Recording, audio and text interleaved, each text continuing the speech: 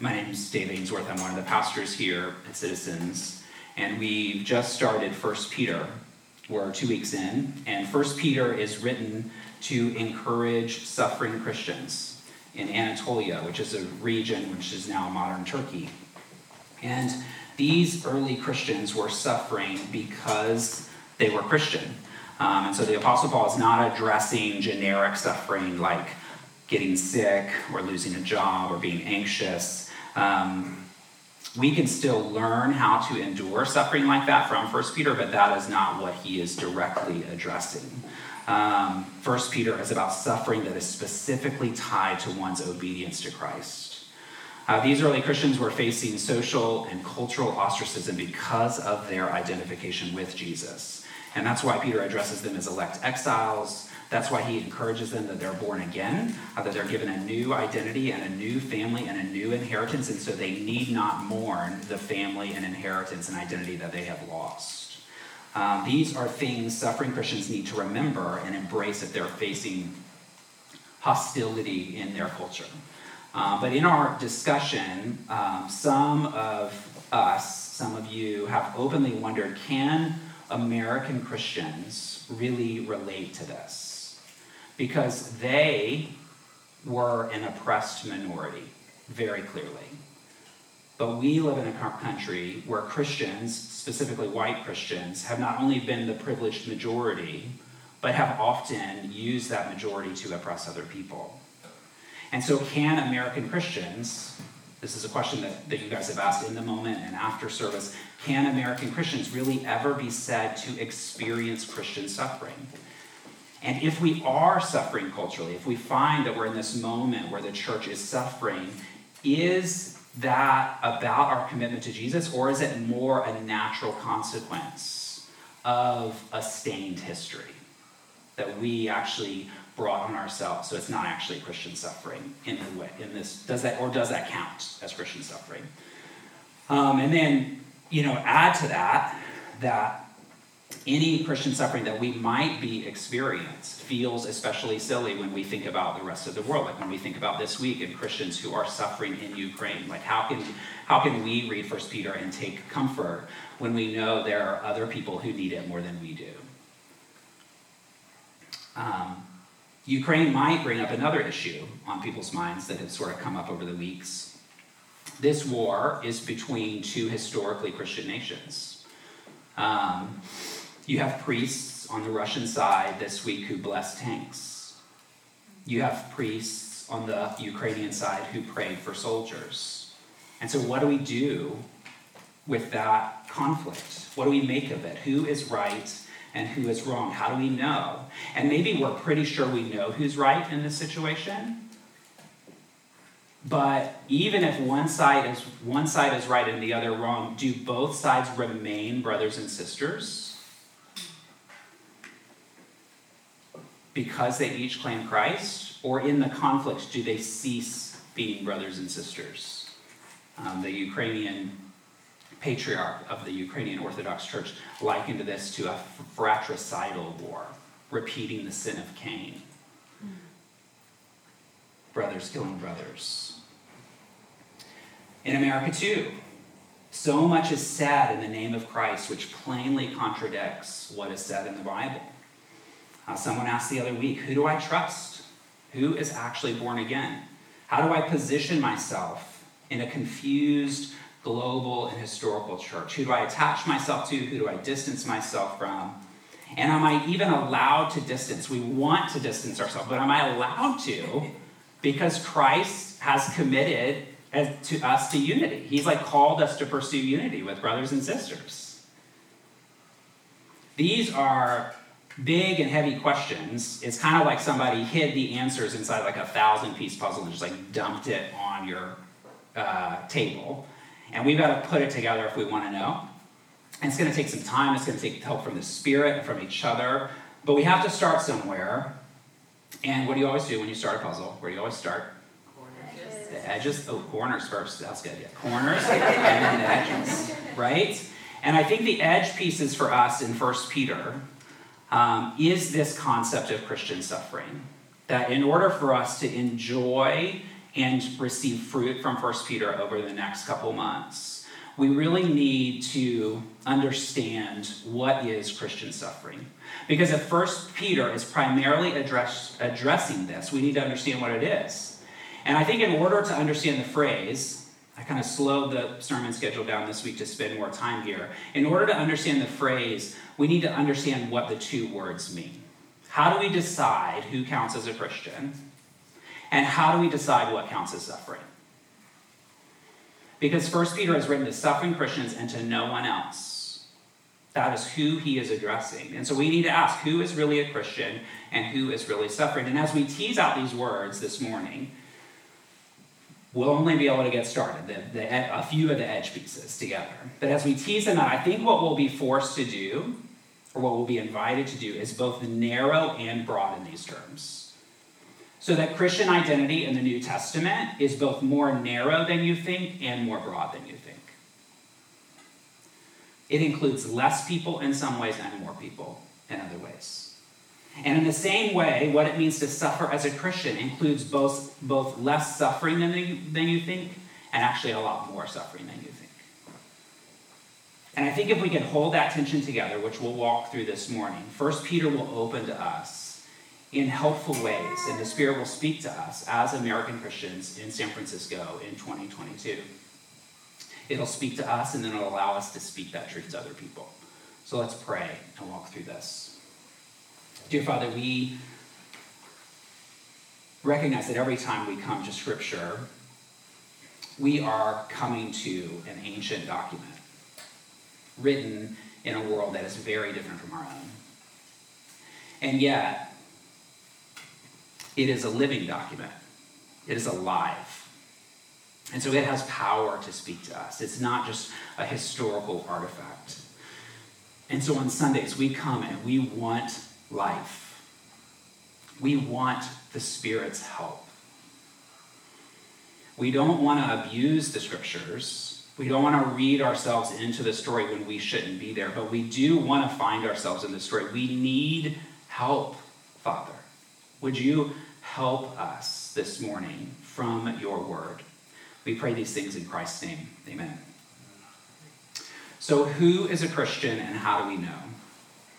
And since 1 Peter really assumes that all of his listeners are largely Christian, I want to actually head over to Matthew to hear from Jesus on the challenge of identifying who is Christian.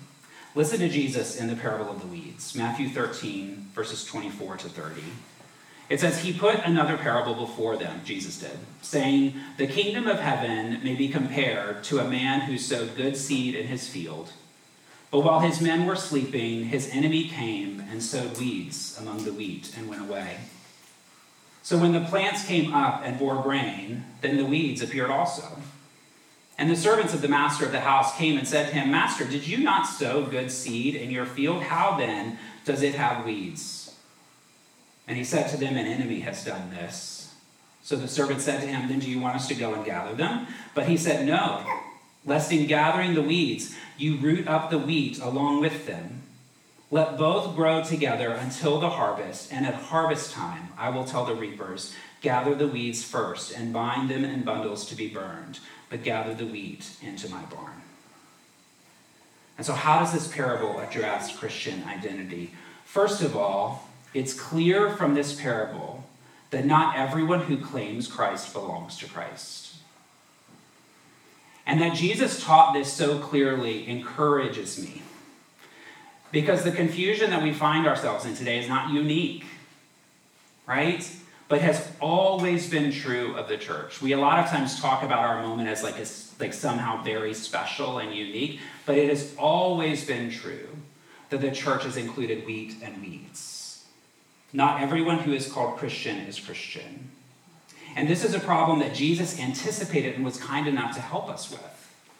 I'm also encouraged that this mixed reality is not a knock against the goodness of the gospel or the skill of the master. The servant asked the master, did you not sow good seed in your field? And I imagine a lot of us asking that question when we survey our churches, our history, when we think about global church, historical church. We ask Jesus, did you not sow good seed here? What did you do wrong? Why is the church like this? Are you an incompetent gardener? But Jesus did sow good seed, right? His enemy came behind him and sowed weeds. It is not Jesus' fault, and neither is it the gospel's fault. The gospel is good and bears good fruit. As an aside, I do wonder if this parable is not in part blaming the servants, right? Because when did the enemy come? While they were sleeping. And so much of what we're enduring today is because of the church's sleep failure to protect the master's property, right? But Jesus is innocent in this. We are not. And yet, graciously in the parable, Jesus doesn't blame the servants. He doesn't harp on them, right? He blames the enemy. Reading this parable, I'm also encouraged that justice will ultimately be done. That Jesus is not happy with the state of the church. He is committed to getting rid of the weeds, but not before gathering the wheat. Right? The weeds will get their due. Racism in the church, justice will be served.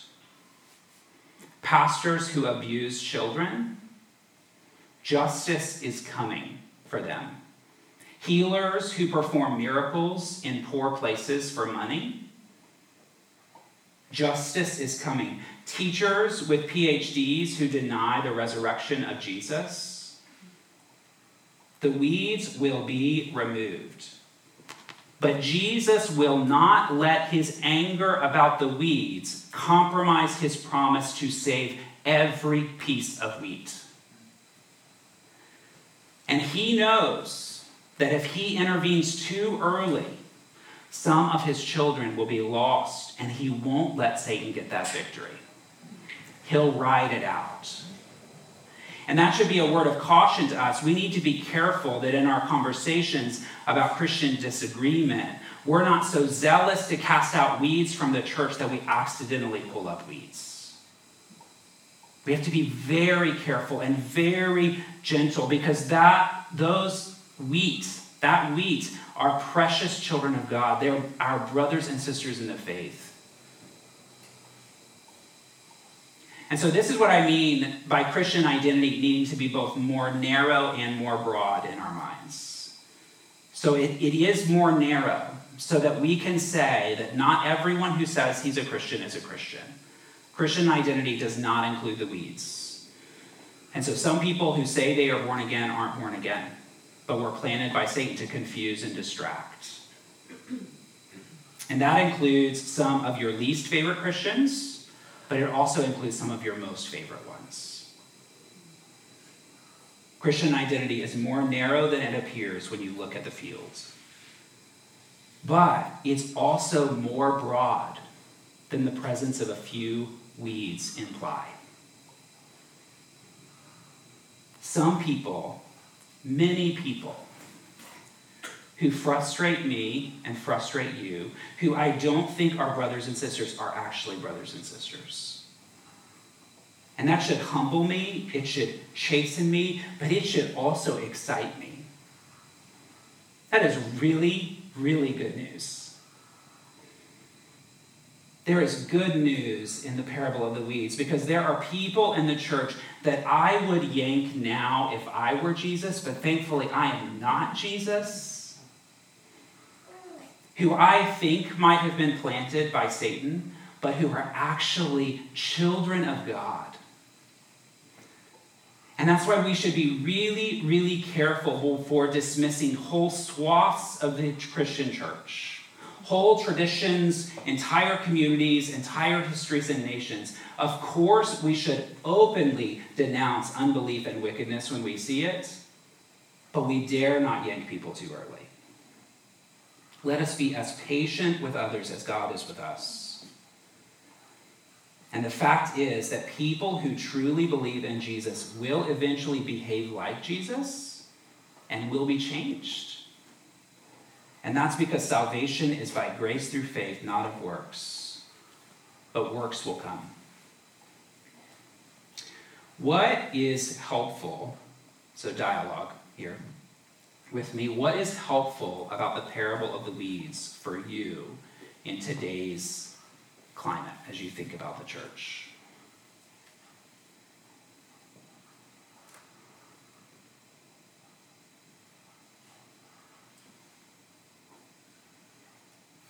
Or what is discouraging?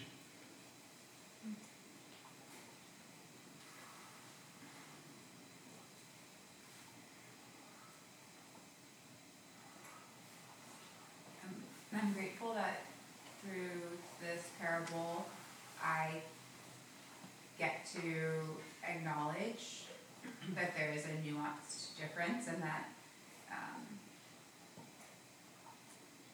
that there's like an option to say like, you might be a weed, but that ultimately it's not my responsibility to do the sorting, and that there's a way for me to account for the evil and for the harm, but like without having to be responsible for delineating like who's who. Yeah, that feels helpful. Or like a grace. Yeah. Yeah, absolutely. I think it's all helpful because you want to take a look at when you get somebody who makes their first decision at the beginning, instead of just making it so easy to push them off to the side, you think about that. Wait a minute, they're going to need some depth. I better stick around with them for a while, get into some word with them, get them to get root and everything, make sure it gets watered and stuff, instead of like be like, okay, you got say, put them off to the side, next one, and just going one after one. You stop and think about the weeds and, of all the things they don't get that makes them die out. Concentrate on that person and spend more time with them thinking on that. Yeah. Make sure they get root and get sunlight, good water. I'm sorry. No, it's okay, go ahead. I was gonna say discouraging, maybe just because I'm impatient, is like, feels like weeds take resources, right? Blocks the sunlight, takes up water, takes nutrients from the soil that like are running side by side. But that's probably egotistical. No, that's great. I hadn't thought about extending the analogy in that way. That's a great analogy. They do take up resources. It is super frustrating. Like, how many times have you tried to share the gospel with somebody and they bring up this person over here, and you just hate. You want to call down curses on that person because it's distracting you from meeting Jesus. So it is really frustrating. I find myself really frustrated with that. I find it in the parable how they talk about the weeds and the wheat. When they first start out, they look very similar, and the servants can't tell which is wheat, which is this, and he said, well, you bring them up and cut them out. No, wait for them, because the wheat grows taller than the wheat. So you can identify who is from God and who is not. Yeah. And that's when it kind of justifies, and that's why he says, wait until the end, wait until they grow out, and you see who is which, and it gives people time to grow. Yeah. That's what I see in the parable. I can't tell if it's encouraging or discouraging. The fact that you can't change a weed into wheat. Even though you're growing up next to it, you can't change it. It remains a weed. Yeah. I think it follows a lot with one of the big questions at the table of the pastors. Are we predestinated or are we free will? And my answer to that is we are both. In God's great knowledge, we are free willed, but he already knows, even through our DNA, what we're going to say, halfway through our life, everything we're going to do. He already knows every little thing. But we're also totally free willed. So he knows what the end result of is going to be. But just like Judas Iscariot, he tried everything. He tries for every Judas Iscariot, even more than anybody on the planet. Even though he's going to lose him, he doesn't want to lose a one. And it breaks his heart when he does. Yeah, you see this trend all throughout Scripture, thinking about the sin of Cain, mapping that on, the Ukrainian patriarch mapping that on to this, and that there is this theme throughout Scripture. Yes, they're the obvious enemies, but then there are enemies of the seed within. So you have Cain and Abel, Isaac and Esau, You have the wicked kings, the Pharisees, Judas Iscariot, where like Satan has always tried to confuse the church and confuse the gospel and detract from the glory of God. I think we can, so apparently the servants were able to identify, they realized that there was weed here. And so it is something that we, in another space, can learn and cultivate. Man, how do I, if I do think, as Emily said, man, I think this is a weed, what would we identify as someone? Someone who is failing to believe in Jesus and behave like Jesus, right? And doing that consistently over time. Who's participating in wickedness, who's failing to love others, who isn't marked by the fruit of the Spirit. And so there are ways to identify weed and wheat, but there still is this humility here. How can we know when our view of the kingdom is too broad, and how can we know when our view of the kingdom is too narrow? Where do you feel yourself trending? How do you feel yourself moving?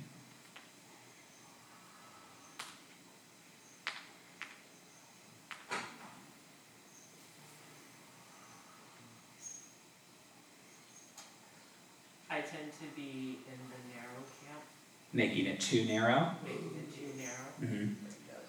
And I think related to the other question that you asked, I feel as if the struggle for me is that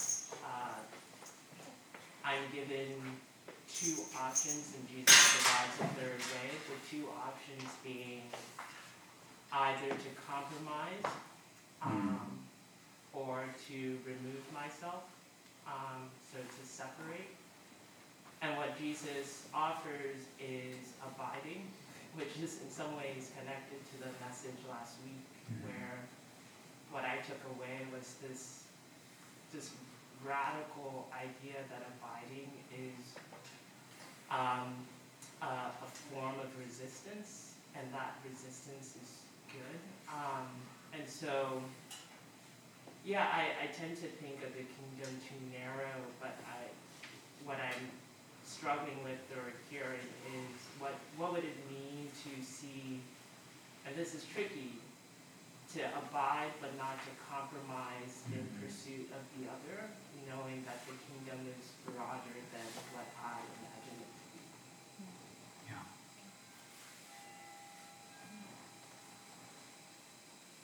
Yeah, it seems like we live in whatever the kingdom you're aiming for, whether it's God's kingdom or other, that we're in a very narrow, narrowing culture, right? The purists, who do you identify with? Who are you with? Who should you exclude? There's lots of exclusion going on in our culture presently. And this just gives us pause, right? The kingdom is not to be a place that preemptively excludes.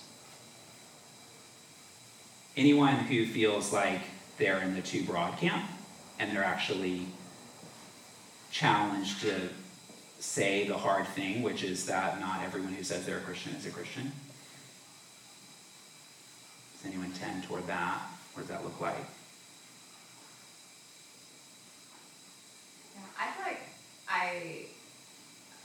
I feel like my tendency is to say all I know is that it's broader than nothing and narrower than everything. But I really only have the most edge pieces. I'm really not sure about anything in between. Yeah. I think I can ultimately through head knowledge navigate to something a little bit more filled in than that, but I think the only thing that I feel really comfortable saying is broader than nothing and narrower than nothing. Yeah. I feel like this parable is inviting me to wonder if I'm even in the notion that you don't know the difference between the weeds and the wheat until the very end. So I'm feeling challenged to not rest on any things that have happened in the past, but to continue enduring into the future and hope that I too am included. Yeah. I feel like there are other things that Jesus said that felt like, don't be too sure. Like, not everybody who says, Lord, Lord, will enter the kingdom. And so I'm feeling like the mirror is being reflected back on me a little bit. Yeah. Yeah, just like that verse that says, like, when the Son of Man returns, like, will he find faith on the earth? Like, that's like literally like one of the most sobering verses. Like, the fact that we can get to a point where, like, there's very little faith left. Yeah. Yeah, the parable of the weeds, we might be sort of thinking like American church or global church or whatever it might be, but it applies to like this room. And so like as I'm reading it, I'm thinking about this room and it applies to my heart. And I certainly have had men in my life who have left the faith, like close friends, who I'm like so shocked. And so it's not even just that they like turned out to be bad people, they're just saying like, oh, actually, I don't believe anymore. And it being, now again, the hope is like, we're not at the end of their life, right? And so maybe this is just like a more weedy stage, right? But that there's still hope, like while there's life, there's hope. And so, but you do know that some of the edge pieces are like confession of Christ, right? Like, that's some of the edge pieces there. So the really sobering parable, but really like hopeful. I just encourage you, like, I'm encouraged in this moment, like the next time that kind of situation comes up where people are like bringing up all these really terrible stories, like to just say this parable and just say, you know what, Jesus shared this parable, and so maybe that explains the disorientation that you're feeling and that I'm feeling at the church. I think I kind of want to be better at just like naming Jesus's parables. I think they're like connect with people, and so just like tell somebody this is a parable, they'll connect with it as well. How should people who are wheat interact and talk with people we suspect might be weeds? Yeah, like how does this, so I think we are sort of, taking to heart Hebrews 11:6, that the beginning of faith is this, to believe that God exists and that he is good to those who diligently seek him. And so if we find ourselves grounded in that, man, I believe that God exists and that he is good to those who diligently seek him. That is a wheat conviction. But as we're interacting with people we disagree with, how does the parable of the weeds impact you in your public witness? Perhaps the greatest difference between the wheat and the weeds is the fruit that it bears. Like I once, on a trip visiting friends in Ireland, was tasked with going through the barley fields and pulling out the weeds, which in this case were wild oats, which still have fruit, but have like much smaller fruit than like the big heads of barley grain. And so like if fruit is a distinguishing factor, it's like, I don't know, the fruit of the Spirit. Yeah. Love, joy, peace, patience, goodness, and all the rest. Like, there's something transformational that happens as we show up carrying the fruit of the Spirit. Yeah. Where, all metaphors and parables have limitations, but like, what's to say a weed doesn't somehow find itself becoming wheat as more time goes on, Yeah. Yeah, and that's actually, the fruit of the Spirit, and like seeing those kinds of things, seeing the person, is what helps me like broaden the church to where you have like church traditions that I have like substantial disagreements with, but are people who are clearly marked by the fruit of the Spirit.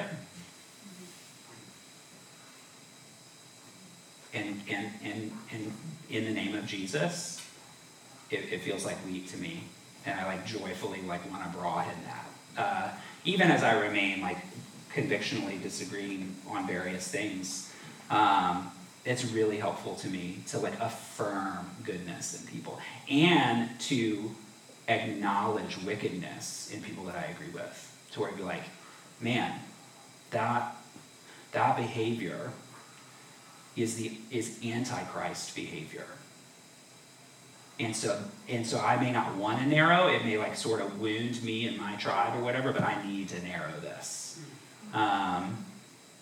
Or at least put a big asterisk in, because that is not the image of Christ. And so I think that is spot on, like looking for character in people. Christian character.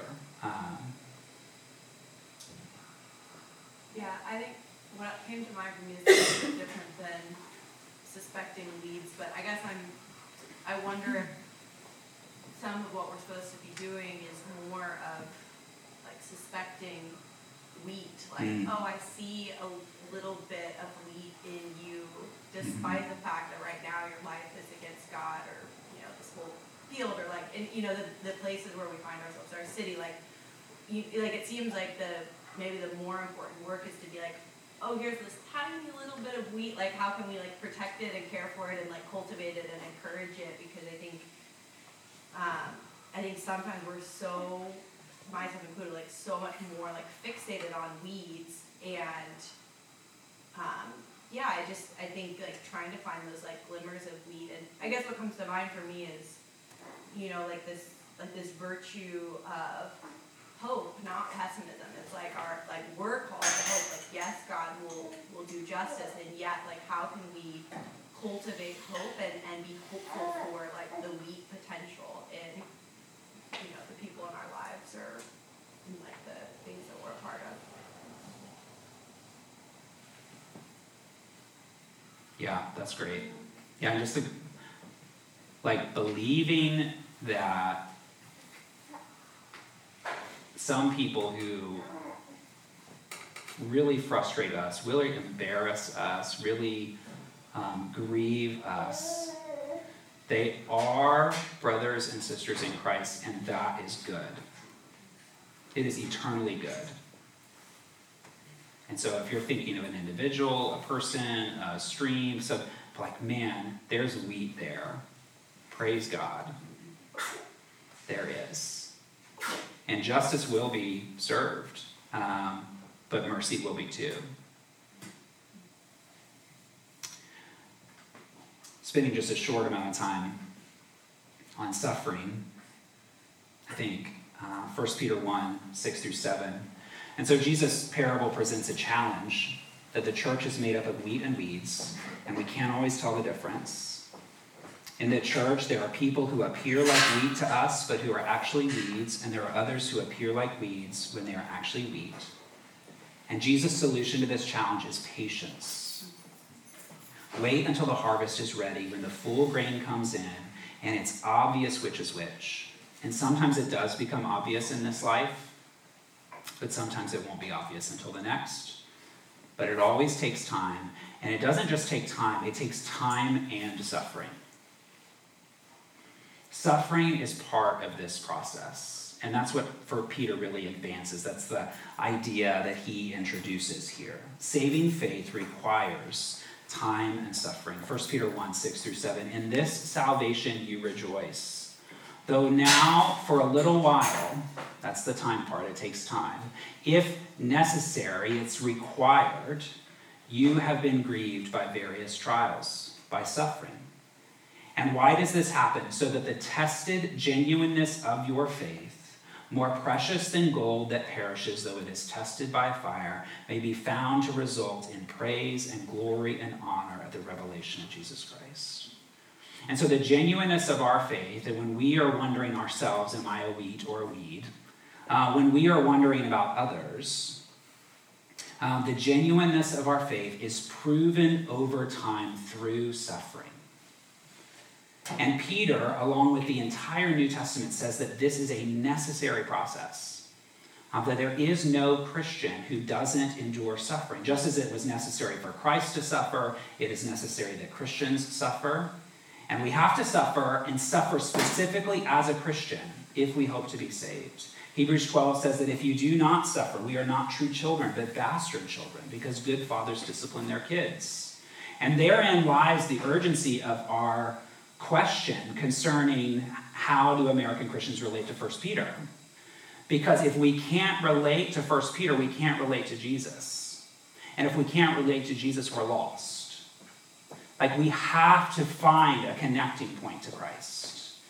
We have to find ourselves in this book. And the way to do that, again, is to define Christian suffering both more narrowly and more broadly. It is less than you think it is, and it is more than you think it is. And so first, it's less. It's not generic pain, even though that pain is real. So cancer is real pain. Job loss is real pain. It's also not suffering for sin's sake, right? 1 Peter makes that clear, 1 Peter 2:20. What credit is it if when you sin and are beaten for it, you endure? But if you do good and suffer for it, you endure. This is a gracious thing in the sight of God. 1 Peter 4:15. But let none of you suffer as a murderer or a thief or an evildoer or as a meddler. Yet if anyone suffers as a Christian, let him not be ashamed, but let him glorify God in that name. It's really funny that meddler is included in that. I'm just sort of like, we've got a few months till we get to this point, and I was like, I need to figure out a definition of meddler. Like, what is that? Murderer, thief, evildoer, meddler. But let none of you suffer as that. And so the suffering Peter has in mind is not just any kind of suffering. It is more narrow. It is suffering for the name of Jesus, right? But I think it's also more broad than sort of what we think as like the apex suffering of martyrdom, right? I think it's really kind of Peter to include the word various in 1 Peter 1:6. In this you rejoice, though now for a little while, if necessary, you have been grieved by various trials. James says the same thing. Count it all joy, my brothers, when you meet trials of various kinds. And in doing so, the Holy Spirit is signaling to us around the world, 2,000 years later, in very different circumstances, that we are included in this book too. That we are being spoken to. And I think a simple way to define this, suffering in 1 Peter, it is basically obedience which hurts. That's what Christian suffering is. Obedience which hurts. And the pain not only proves our faith is real, it actually makes it more real. It is pruning to us when we choose obedience even though it's costly. When we choose obedience even though it hurts, it purifies us like gold in fire. It proves that we are wheat and not weeds, while pruning us and making us healthier wheat. And it shows the world that we believe that Christ is worth it even when it hurts. And of course, this is obvious when Dietrich Bonhoeffer stands before a firing squad in Nazi Germany. Right? Courageous Christian suffering, it's courageously speaking the truth in love to power on the right and the left, no matter the issue, no matter the outcome. Whether you get fired for it or penalized for it. It's being kind in the face of rebuke, going without your cloak and your tunic, walking the extra mile, offering the other cheek. It's being kind to your enemies, sacrificial towards those who take from you, honoring those who dishonor you. These are sort of more obvious moments where we're called to love in the face of hardship. But it's also present in smaller moments and rhythms of obedience. Man, and so when you get passed over for a promotion because you're not a team player, but it's because you prioritize gathering with God's people on the Sabbath, that is a kind of obedience which hurts, which is costly to you. Christian suffering is present when someone longs to be married, but remains single because he refuses to marry someone who's not a Christian. They're seeking to be obedient to Christ. And it's painful. It hurts. But it glorifies God. Christian suffering is getting penalized for doing what everyone else does at work, but the difference is that they're willing to lie about it and you aren't. It's living below the financial lifestyle of your peers and colleagues because you give generously to people in need. The cancer itself might not be Christian suffering on its own, but to choose hope and joy and faith in Christ through cancer is a kind of obedience which hurts, which is painful, but it glorifies the Lord.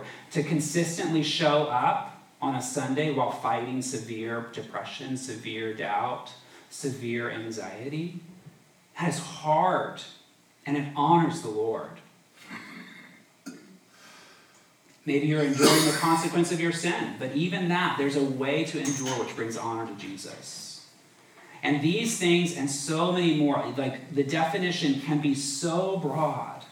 It will accomplish exactly what 1 Peter says it will do. It will result in praise and glory and honor at the revelation of Jesus Christ. Because time and time again, you chose Jesus.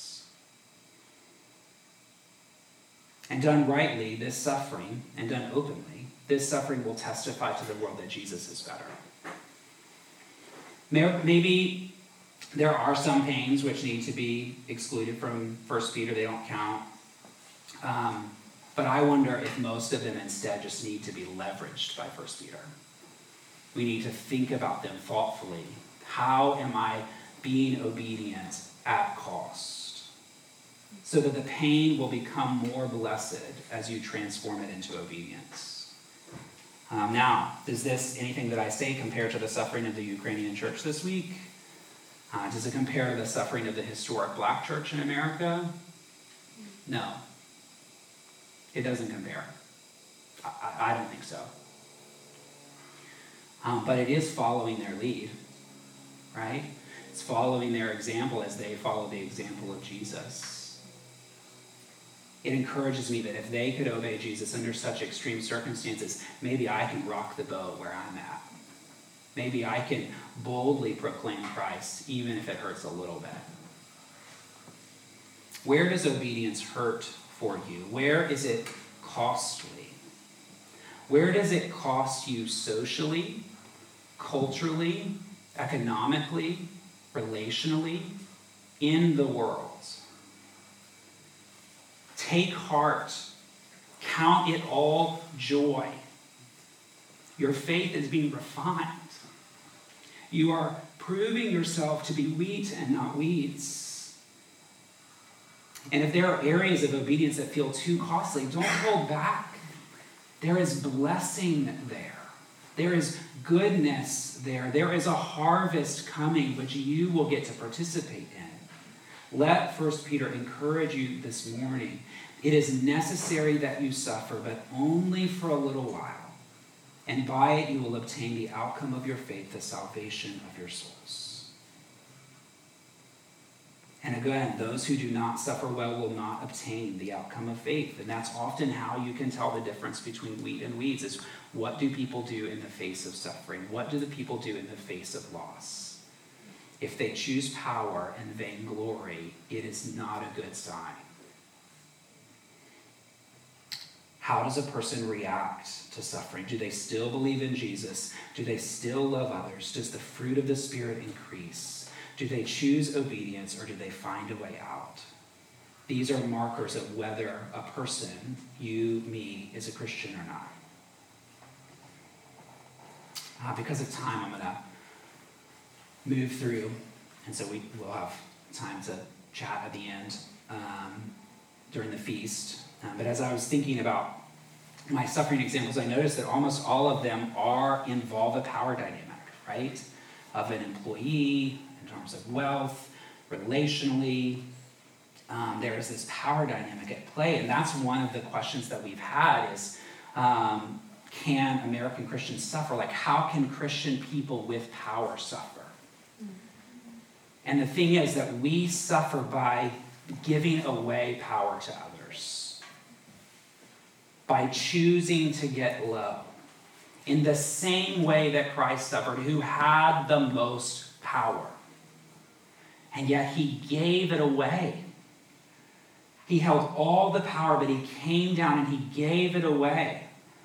He gave it away to people who abused that power against him.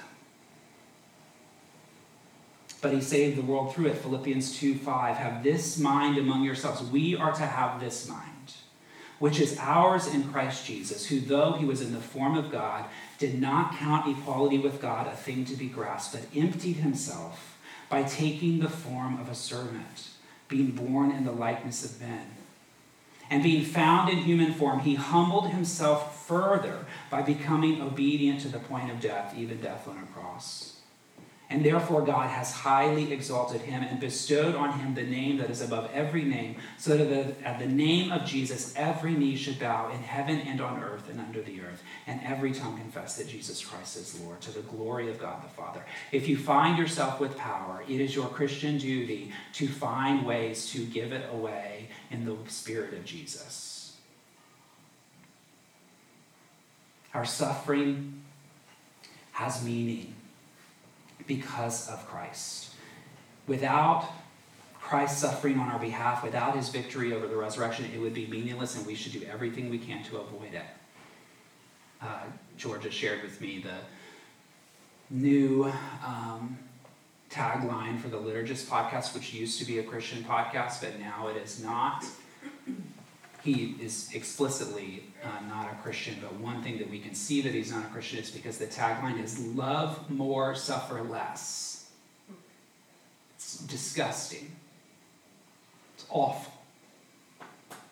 Love involves suffering. That's what love is. And we should be a people who love more and suffer more. We love more and suffer more because Christ did it and because the resurrection's on the other side. Our suffering has meaning in Christ who died for us. 1 Peter 2, for to this you have been called, because Christ also suffered for you, leaving you an example so that you might follow in his steps. He committed no sin. Neither was deceit found in his mouth. When he was reviled, he did not revile in return. When he suffered, he did not threaten, but continued entrusting himself to him who judges justly. He himself bore our sins in his body on the tree, that we might die to sin and live to righteousness. By his wounds you have been healed. For you were straying like sheep, but have now returned to the shepherd and overseer of your souls. And so as we think about the worthiness of our own lives, let us first think about his.